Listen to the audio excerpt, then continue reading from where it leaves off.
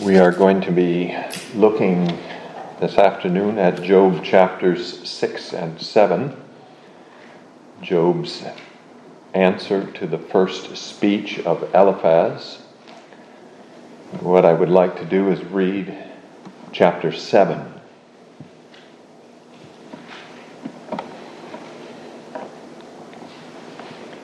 Is there not a time of hard service for man on earth? Are not his days also like the days of a hired man? Like a servant who earnestly desires the shade, and like a hired man who eagerly looks for his wages? So I have been allotted months of futility, and wearisome nights have been appointed to me. When I lie down, I say, when shall I arise, and the night be ended? For I have had my fill of tossing till dawn. My flesh is caked with worms and dust. My skin is cracked and breaks out afresh. My days are swifter than a weaver's shuttle and are spent without hope. Oh, remember that my life is a breath. My eye will never again see good. The eye of him who sees me will see me no more. While your eyes are upon me, I shall no longer be. As the cloud disappears and vanishes away, so he who goes down to the grave does not come up. He shall never return to his house, nor shall his place know him any more. Therefore, I will not restrain my mouth. I will speak in the anguish of my spirit. I will complain in the bitterness of my soul. Am I a sea or a sea serpent that you set a guard over me? When I say my bed will comfort me, my couch will ease my complaint, then you scare me with dreams and terrify me with visions, so that my soul chooses strangling and death rather than my body. I loathe my life. I would not live forever. Let me alone, for my days are but a breath. What is man that you should exalt him, that you should set your heart on him, that you should visit him every morning and test him every moment? How long? Will you not look away from me and let me alone till I swallow my saliva? Have I sinned? What have I done to you, O watcher of men? Why have you set me as your target, so that I am as a burden to myself? Why then do you not pardon my transgression and take away my iniquity? For now I will lie down in the dust, and you will seek me diligently, but I will no longer be. Let's ask God's blessing on our study. Almighty God and Father, we give thanks for your word. We ask that you will enlighten us regarding it tonight, so that we may understand what you have to say. And grant to us through the study of the suffering of Job an understanding of your sovereignty, of your mysterious workings in our sufferings, and sympathy also for those who suffer and are in anguish of spirit like Job. We pray, Father, in the name of Jesus Christ our Lord. Amen. Brothers and sisters in our Lord Jesus Christ, a speech of Job here in chapters 6 and 7 falls naturally into two parts. In chapter 6, Job speaks to his friends, and in chapter 7, he speaks to God. It's very obvious at the end of chapter 7, from verses 11 and following, that he's speaking to God, but the same is true in the first 10 verses, and that's clear from verse 7, when he says, "Oh, remember that my life is a breath." There in verse 7, he uses a singular form of the verb. So he is not talking to his friends there, but he's talking to God. When he spoke throughout chapter 6 to his friends, he used plural forms of the verbs. So there we know that he was speaking to his friends. Now, we're going to be noticing as we go through, especially chapter 6, that there are some very difficult passages here. Difficult, first of all, to translate, so that the translations differ somewhat about the meaning of these, the proper translation of the verses, but sometimes also difficult to interpret, even if they're not difficult to translate. But what we should understand is that the overall sense of the passage is very clear. There's really no mistaking that. It's just about some details as we're going along that some questions will arise. So we're going to divide chapter 6, Job's answer to his friends, Job's words to his friends, into 3 parts, verses 1 to 7, where he explains the heaviness of his grief, verses 8 to 13, where he repeats his desire to die, and verses 14 to 30, where he complains of his friend's lack of kindness. Those, I think, are the 3 main sections of this chapter. So we're going to look at verses 1 to 7 briefly, where Job attempts to describe the heaviness of his grief. He says in verse 2, "Oh, that my grief were fully weighed and my calamity laid with it on the scales, then it would be heavier than the sand of the sea." So he says, my grief is heavier than the sand of the sea. And because of the heaviness of his grief, he ends that verse by saying, "Therefore my words have been rash." Some of the translators make that wild. And if you look at the King James, they have a completely different translation based on the use of that word. It's not a very common word in the Old Testament. In another passage, the King James, I think, says, "My words have been swallowed up."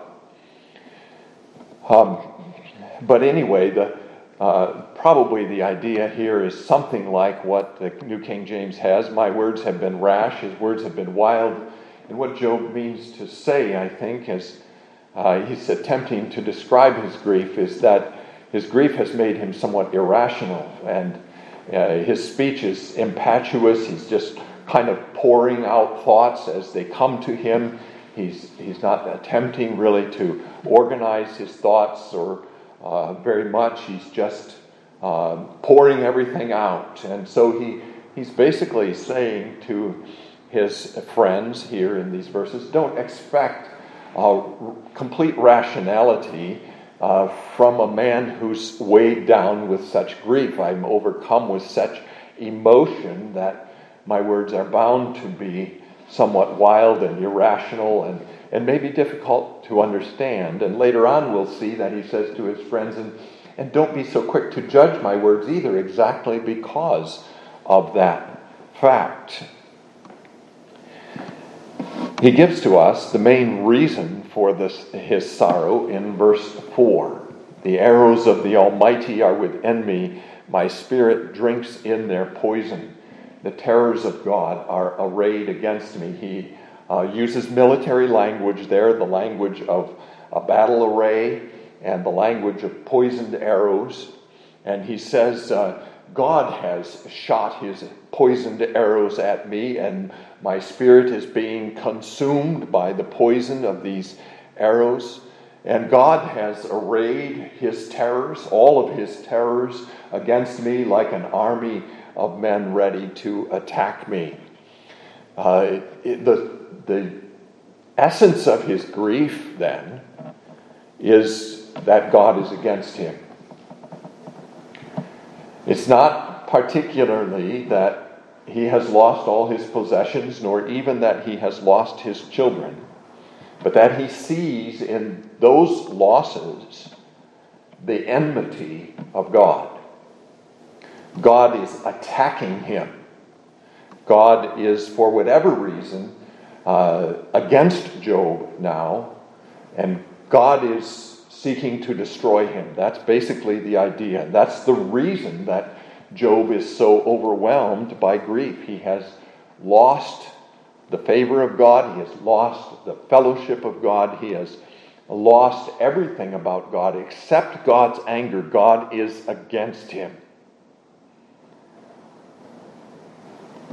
But he also suggests in that verse 2, which we've already mentioned, that part of his grief is too that his friends don't really understand his grief.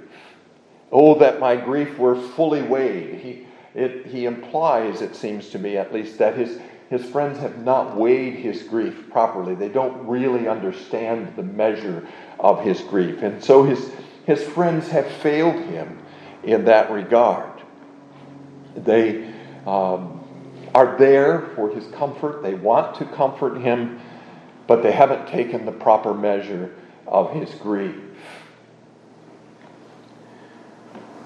And so it seems to him then also that they don't care, or they don't care enough.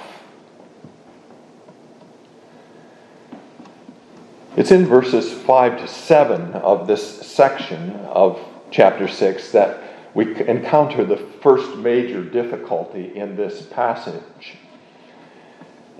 Job here uses the metaphor of food throughout the 3 verses. And the question is how to interpret that metaphor. What is the food a metaphor for? What is he talking about? And there are 3 possibilities here, at least anyway, according to the commentators I read. First of all, it's possible that he doesn't really mean to use a metaphor here. He's simply talking about food and his disinclination for food. He's basically saying, especially in verses 6 and 7, that my food is flavorless. Can flavorless food be eaten without salt? My food tastes like the white of an egg. Therefore, my soul refuses to touch my food. My food is loathsome to me.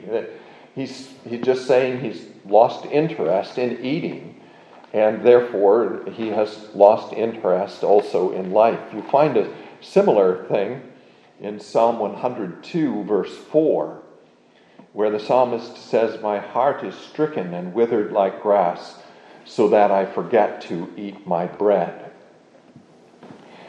That's one possibility. And the question, though, that comes up there is, what does verse 5 mean, if that's the interpretation? Verses 6 and 7 become clear in that context, but what does verse 5 mean? Does the wild donkey bray when it has grass, or does the ox low over its fodder? It's possible, I suppose, that what he means is, if I really felt hungry, I would be like the wild donkey braying for food to eat, or the ox lowing for fodder to eat. But I'm like the donkey who has his grass before him, and the ox who has his fodder before him. I have no hunger, no sense of hunger, and therefore I do not cry out for food.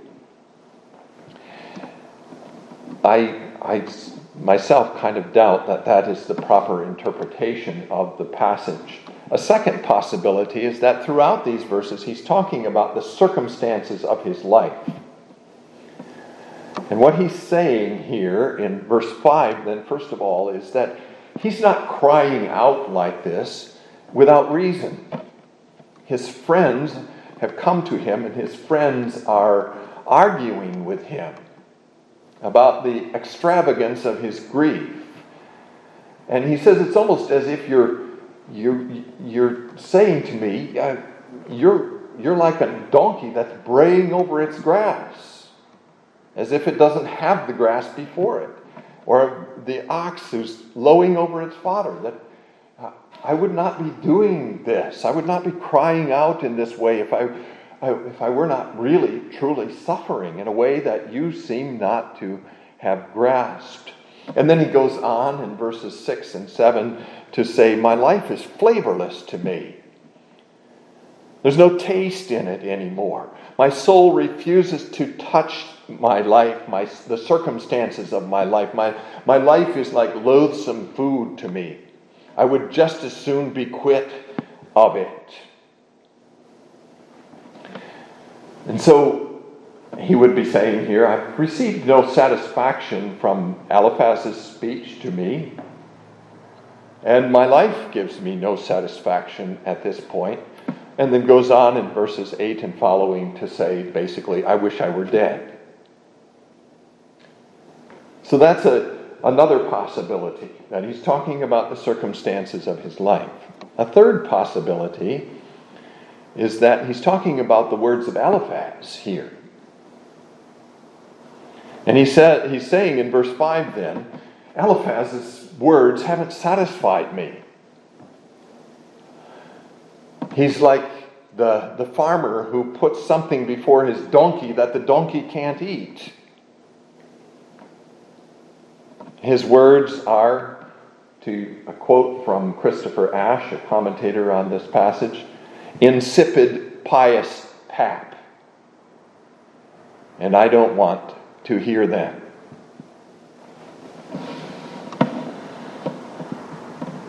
Personally, I'm rather inclined to take the second view, that he's talking about the circumstances of his life and he doesn't want anything to do with his life, but I think there are good arguments for the other two interpretations as well. But it's clear then, whatever the case, that Job has found no happiness, no satisfaction. He's in dire straits. He's completely miserable. And so, in verses 8 to 13, he expresses again his wish to die.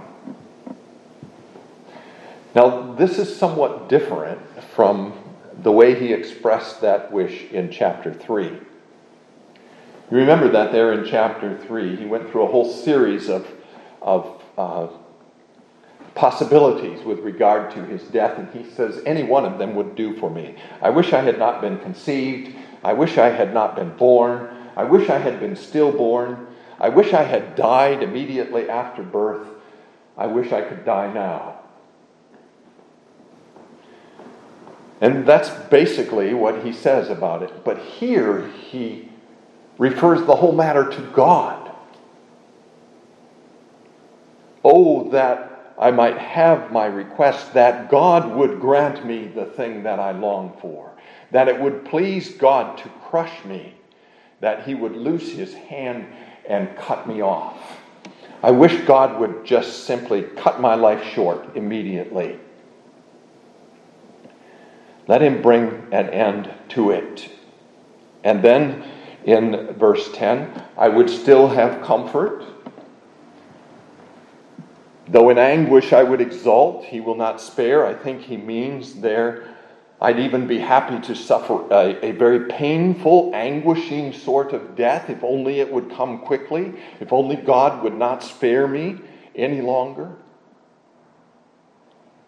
And then in verse 10, for I have not concealed the words of the Holy One. Again, we encounter there, I think, a bit of a difficulty. What does Job mean by that? There are somewhat different translations of this verse. I'll let you look them up yourself if you're interested in pursuing them.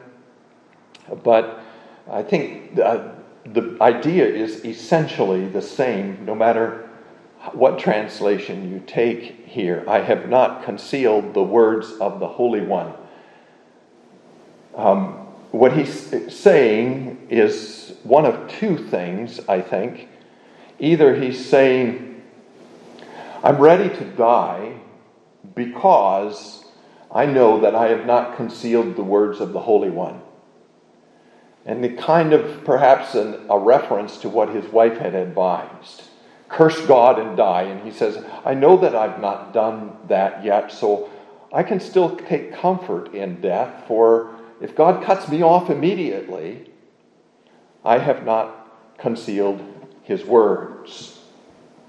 But the better possibility, I think, is that he's saying here, I would die then, if God would cut me off immediately, I would die before I concealed the words of the Holy One. I'm so weak, so driven to despair that I'm afraid I might get to that point. And so, if God would cut me off now, he would keep me from falling into that great sin.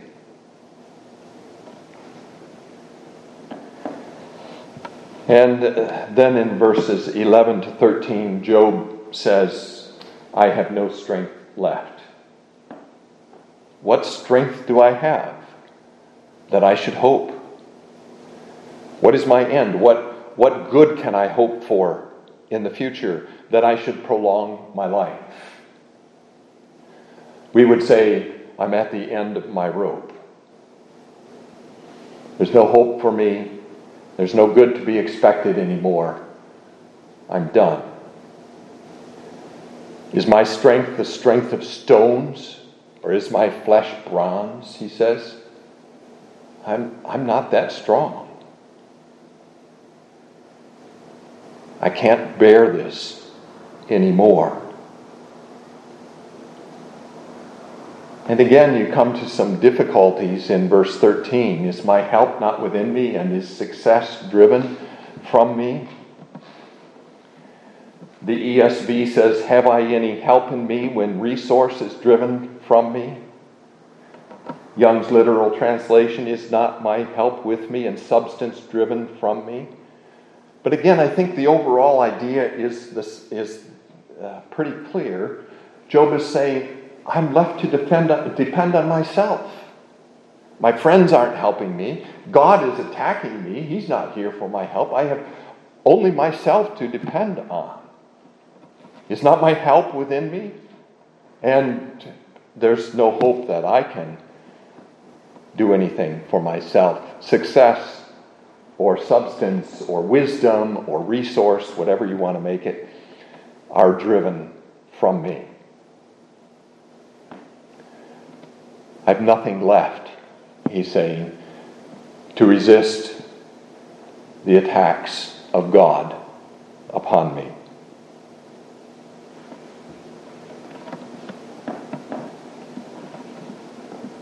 In verses 14 to 30, then, he complains about his friend's lack of kindness. And he begins with a very general statement. To him who is afflicted, kindness should be shown by his friend, even though he forsakes the fear of the Almighty. Job says it's the role of friends and to show kindness to those who are afflicted. And if the translation here is correct, and again there's question about it, but if the translation here is correct, he's saying even if he had forsaken the fear of the Almighty, still he's under affliction, and his friends should be there to show kindness to him, to help him in his trouble. But there are other possibilities there. English Standard Version, for example, says, he who withholds kindness from a friend forsakes the fear of God. And so what Job is doing in that case is he's laying the burden of guilt on his friends, and he's saying, you haven't shown me any kindness, and in not showing me any kindness, you've forsaken the fear of the Almighty. But I like the translation of the NASB. For the despairing man there should be kindness from his friend, so that he does not forsake the fear of the Almighty. In other words, Job is saying to his friends here, the role of friends is to help the afflicted, to prevent him from forsaking the fear of the Almighty, to strengthen him and to comfort him and to encourage him and to help him avoid falling into these sins. But he says, you haven't done it for me. My brothers have dealt deceitfully like a brook. He calls his friends his brothers there. My brothers have dealt deceitfully like a brook. And then he extends that metaphor, in fact, all the way through verse 20. There's a long description of this deceitful brook. And what Job imagines here is a stream that's frozen in the winter. There's ice on it. The stream is dark because of the ice that's on it, but the water is there. The water is clear and refreshing. But as the weather warms up, the snow vanishes, the ice melts, the stream begins to flow. And when the hot weather comes, the stream simply dries up and disappears. When it is hot, they vanish from their place. And would have been a common experience to any traveler in the deserts of that area. The wadis would flow with water in the rainy season or in the winter season. But in the summer, the hot season and the dry season, they would dry up and there would be nothing left there. And then Job carries that one step further in verses 19 and 20, and he imagines then caravans of merchants traveling along the way and looking to find water at these streams. They know that these streams exist, and so they're looking forward to the time when they can replenish their supply of water, and they get there and there's nothing there. The stream has dried up. They are disappointed because they were confident. They come there and are confused. And what Job is saying to his friends is, you're like those streams that dry up. You come to me to comfort me. I expect good things from you. I expect refreshing water in the desert of my life. And you're like a dried up brook. You have nothing to offer me. I look to you for good, and you have nothing for me, nothing to refresh my soul, nothing to help me at all. In fact, he goes on then in verse 21 to say to them, you are nothing. This is how he evaluates their presence and their words and their reactions to him. You are nothing. You do nothing for me. In fact, it's even worse than that. The last part of that verse, you see terror and are afraid. That is, they look at the circumstances of his life, they look at his sorrow, they look at his filth, the dirt and the ashes that are on his head, the torn clothing, the disheveled appearance, the misery of his countenance, and they recoil from it. They're afraid of it. They don't want to be associated with it anymore. They're afraid even that he has sinned and that somehow they're going to get involved in his sin, and so they back off from him. Job is saying something here very much like what David says in Psalm 38, verse 11. He says there, my loved ones and my friends stand aloof from my plague, and my relatives stand afar off. Job says to his friends, you're here, but you might just as well not be for all that you have done for me. In fact, you're making matters worse because you're recoiling from me in terror and fear of the circumstances in which you see me. You don't really even want to be associated with me.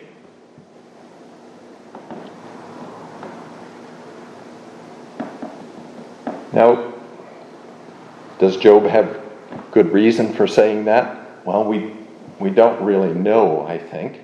Perhaps he had seen enough in their attitude and their body language to know that that was the case. Body language can say an awful lot in these circumstances, and Job would be, of course, hypersensitive to such language. But again, Job is despairing. He's in great misery, and he says, you can't expect total rationality from me. Maybe his accusation is off the mark somewhat, but this is what it feels like to him.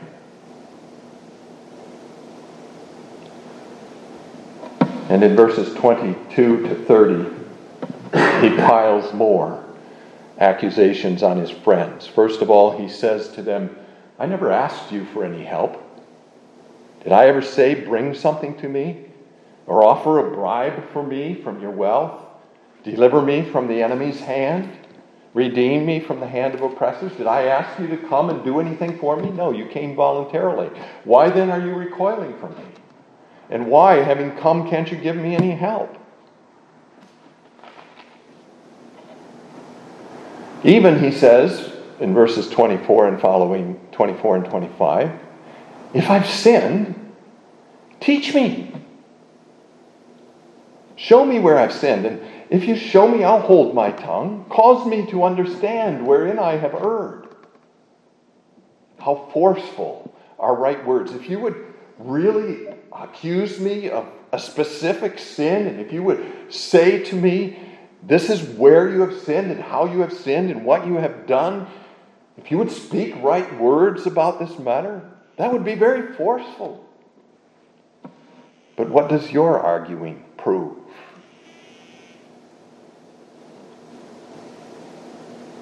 Do you intend then to go on to the next couple of verses? Do you intend to rebuke my words? Well, even that's kind of a useless exercise, because my words are the speeches of a desperate one, which are as wind. Here you get that wildness of speech that he's talking about, the irrationality that overtakes those who are in grief. And we've seen this, haven't we? That people in grief don't always think clearly. They don't always express themselves in organized and rational things. They contradict themselves from one moment to the next. They talk rather wildly. And Job says, are you going to pick up on every word I say, and are you going to rebuke me for it? Don't you understand that my speeches are the speeches of someone desperate, and that some of them are just wind? But you overwhelm the fatherless, and you undermine your friend. And then he invites them again to find fault with him. Now therefore, be pleased to look at me, for I would never lie to your face. Yield now, let there be no injustice. Yes, concede, my righteousness still stands.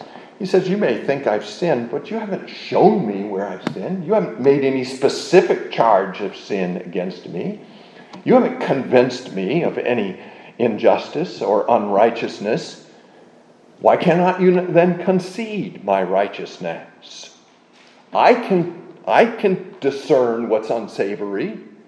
I know unrighteousness. If I had sinned, I would know it, and I would confess it to you.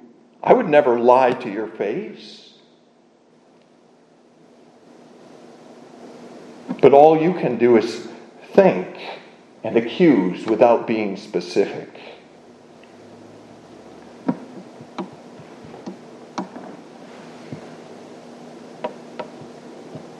He's found no help then in his friends. And I think we can perhaps have some sympathy for Job's friends in this. After all, only Eliphaz has spoken so far, and Eliphaz has not at least directly accused him of sin. And the friends did come in the hope of giving him some comfort, but after seeing him, they didn't know what to say. We can understand that too, I think. Nevertheless, I think Job's basic accusation is true. They did fail in compassion for him.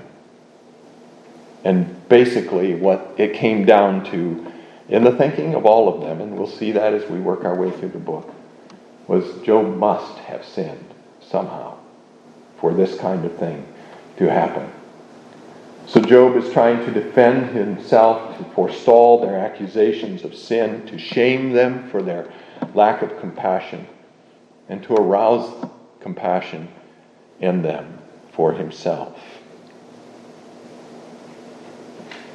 He has no help then from his friends.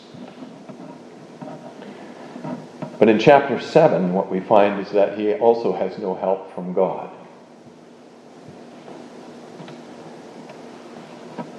This chapter, I think, has two main parts to it.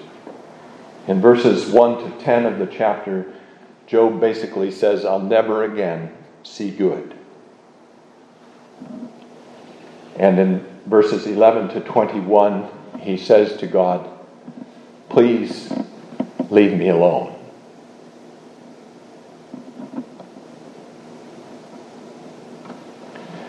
He begins then in verses 1 and 2 by comparing his life to the life of a hired man and a servant. And he says, man's days on earth are hard.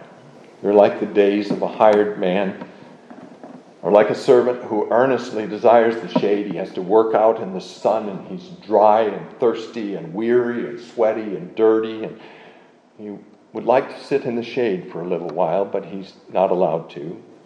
Or he's like a hired man who has worked hard for his wages and who now wants to be paid and has to wait. That's what man's days on earth are like. That's what my days on earth are like.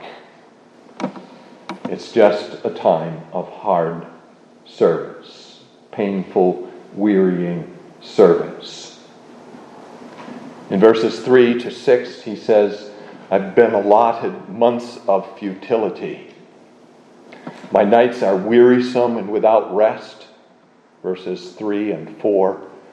My flesh is caked with worms and dust. My skin is cracked and breaks out afresh. So I'm filthy with the worms and dust on me. And where the sores are on me, I'm breaking out afresh with blood and pus and all kinds of filthiness. So my flesh is loathsome to me. My days are swifter than a weaver's shuttle and are spent without hope. So night and day, there's nothing for him. And when he considers his own body, it's diseased and dirty and loathsome.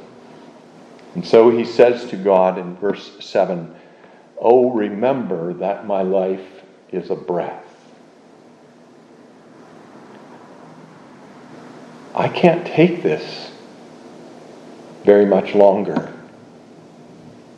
My life is very frail, and you have laid on me such burdens that I cannot bear them. I am done. My eye will never again see good.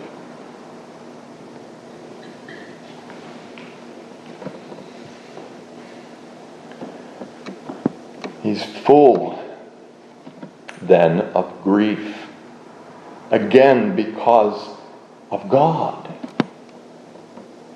God has forgotten the frailty of his flesh,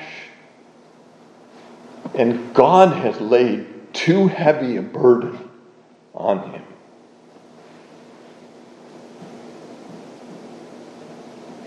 And so I'm perishing, he says. The eye of him who sees me will see me no more. While your eyes are upon me, I shall no longer be. I will disappear like a cloud, or like one who goes down to the grave, never to return and never to see his house again, or have his place known anymore among men. And that's kind of an interesting thing there, because it almost seems as if Job is saying there that he wants to live yet. I'm going to die, he says, under the burden of your affliction. But he had been saying that he wanted to die. He had said it twice already. First in chapter 3 and then in chapter 6. Now it's possible that this is simply the inconsistency of a man who's desperate and, as we've said, not entirely rational, and whose emotions are changing and is just pouring out thoughts as they come to him, that sort of thing. But I think it's more likely that when he said before, I wish I could die, he meant, I would like to die immediately. And what I see before me is a lingering death by the poisoned arrows of the Almighty. And that I can't stand.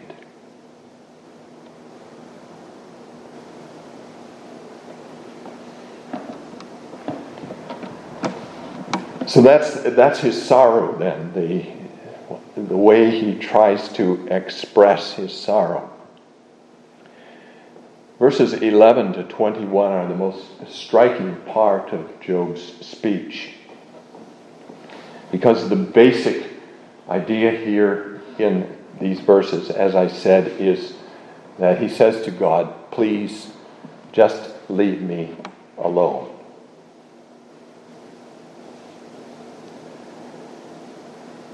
He's full of bitterness and anguish. Therefore, verse 11, I will not restrain my mouth. I will speak in the anguish of my spirit.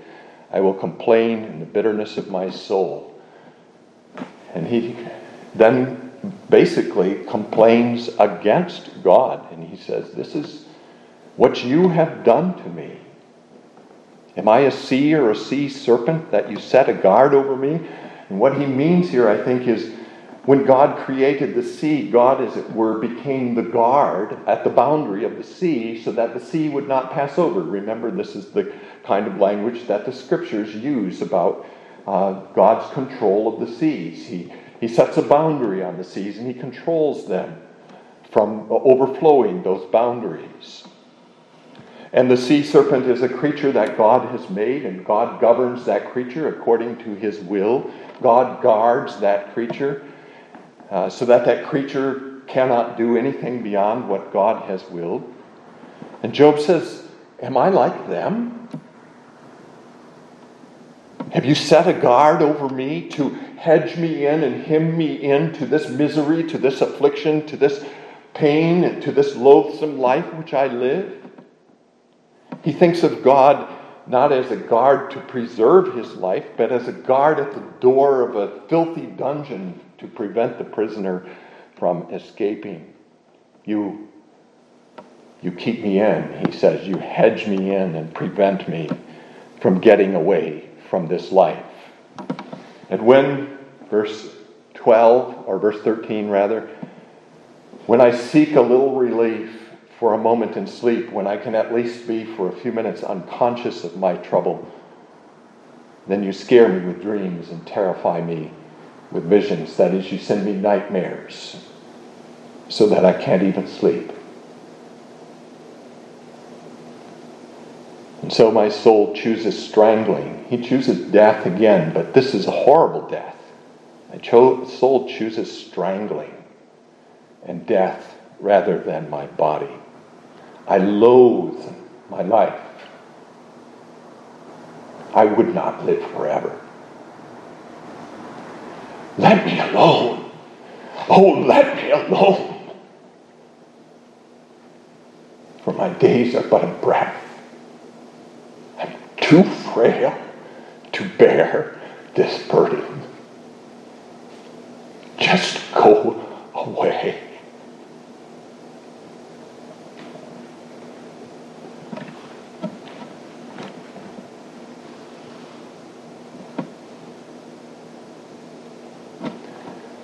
Terrible thing to say to God. And yet again, that's how he feels. Just go away.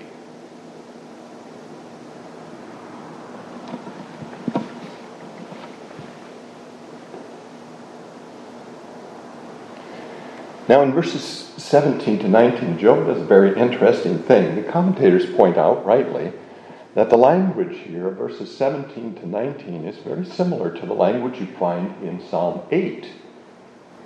Very striking thing. Where David says in Psalm 8, when I consider your heavens, the work of your fingers, the moon and the stars which you have ordained, what is man that you visit him, and the Son of Man that you take notice of him? And he goes on to say of God, you have exalted him, you've given him glory, you've given him dominion over all the works of your hands. And Job uses that same kind of language, whether he's borrowing from Psalm 8 or whether Psalm 8 is borrowed from Job's language, I don't know, and maybe they were written completely independently of each other. But Job takes that language of Psalm 8 and he turns it on its head.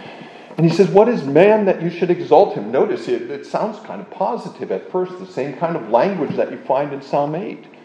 That you should set your heart on him. That sounds kind of positive too. That you should visit him every morning. You can even take that as rather positive. And test him every moment. You have not come, Job says, really to exalt him. His language sounds very satirical, in fact, in 17 and the first part of verse 18. You've not come to exalt him. You've not set your heart on him to do him good. You haven't visited him every morning to do anything but test him. How long? Will you not look away from me and let me alone till I swallow my saliva? Notice he wants to be left alone again. He says, take your eyes off from me for a minute. That's all I need. Just a brief minute so that I have time to swallow my saliva. Reminds me of the rich man in Jesus' parable looking up to heaven and asking Abraham to send Lazarus with a few drops of water to cool his tongue. He says, the rich man said, just a moment of relief from this terrible torment. And I think Job is saying the same thing here. That's all I want. Just a moment of relief. But that word visit is very important here too. It's the same word you find in Psalm 8. God visits the Son of Man. And he visits him to do him good. But here he visits Job to do him harm, to test him. And the word can be used either way in the Old Testament. That's one of the reasons to translate the word as visit in every place where it occurs and is used in this way. It can mean visit to bless, visit to do good, or it can mean visit in judgment. The visitations of God are either visitations of blessing or visitations of judgment. And Job says, you visit me every morning simply to test me. In verse 20, have I sinned? What have I done to you, O watcher of men? If I have sinned, I don't know how. What have I done? He calls him the watcher of men here, and he certainly does not have in mind here that God watches over the righteous, as we read, for example, in Psalm 33. He has in mind here that God's eye is on him with anger and even with hatred to destroy him. What have I done to you, O watcher of men? Why have you set me as your target so that I am a burden to myself?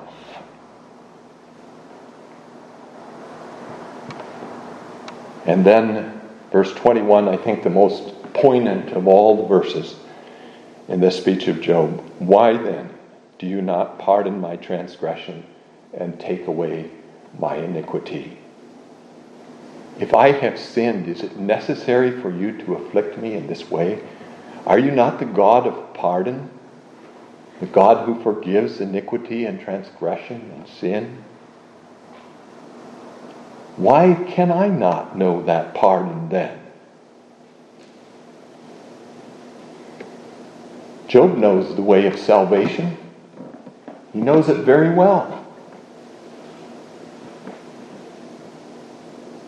He knows how to follow that way. He has followed that way. We saw him in chapter 1 offering sacrifices for the possible sins of his children. He knows the way of salvation. He knows God is a God who pardons iniquity.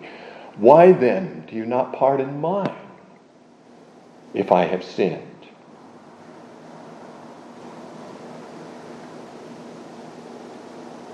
He sees then no salvation either in this God who has laid his hand on him. Almost he seems to say in the last few lines of this speech, I'm going to die, and you're going to lose the pleasure of tormenting me. For now I will lie down in the dust, and you will seek me diligently, but I will no longer be.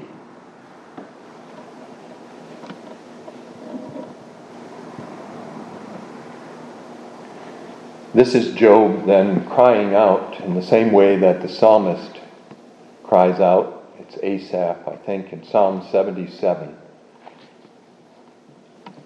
When he says this, will the Lord cast off forever, and will he be favorable no more? Has his mercy ceased forever? Has his promise failed forevermore? Has God forgotten to be gracious? Has he in anger shut up his tender mercies? That's Job here in his heavy affliction. So what do we see? Well, we see that Job expects no help from his friends, that he expects no help from God. In fact, God's presence is troubling to him, and that he is at the end of his own resources. There's nothing left for him.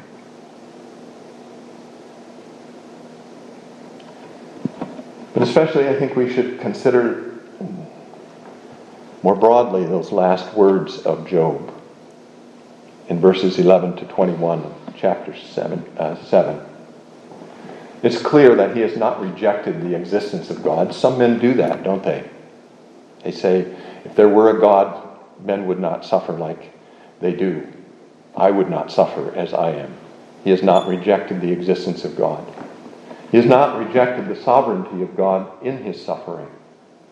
He has not said, this is not the hand of God, this is enemies, or this is Satan, or this is accident, or this is fate, or anything of that sort.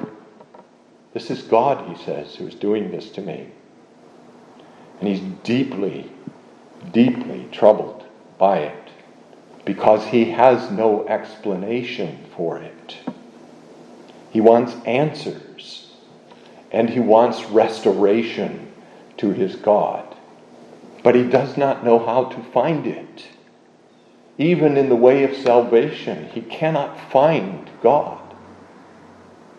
God will not pardon his iniquity. There is no help for him there.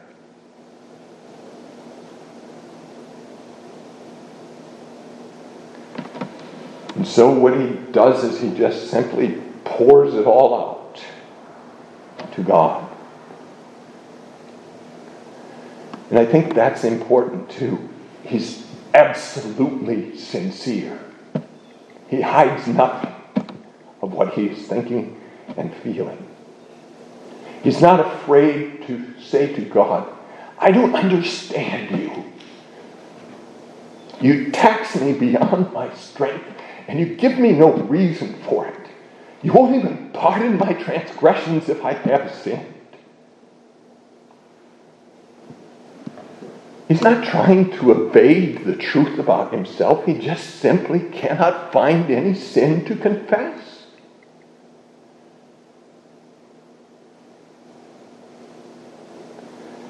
But in his misery, he does exactly the right thing.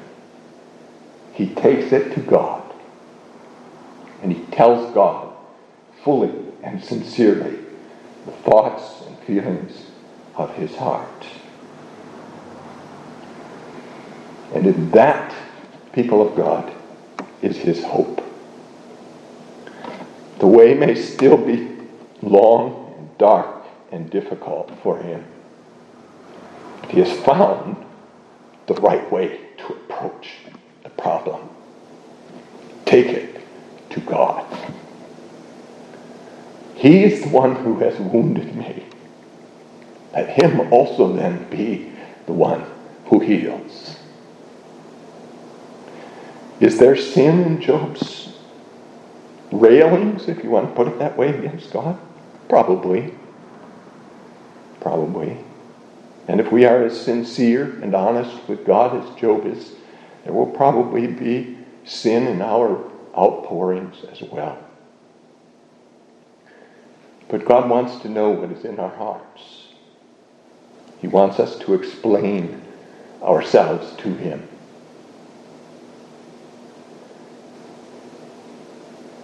And he remembers. He does. Even though it may not seem so. He remembers that we are dust.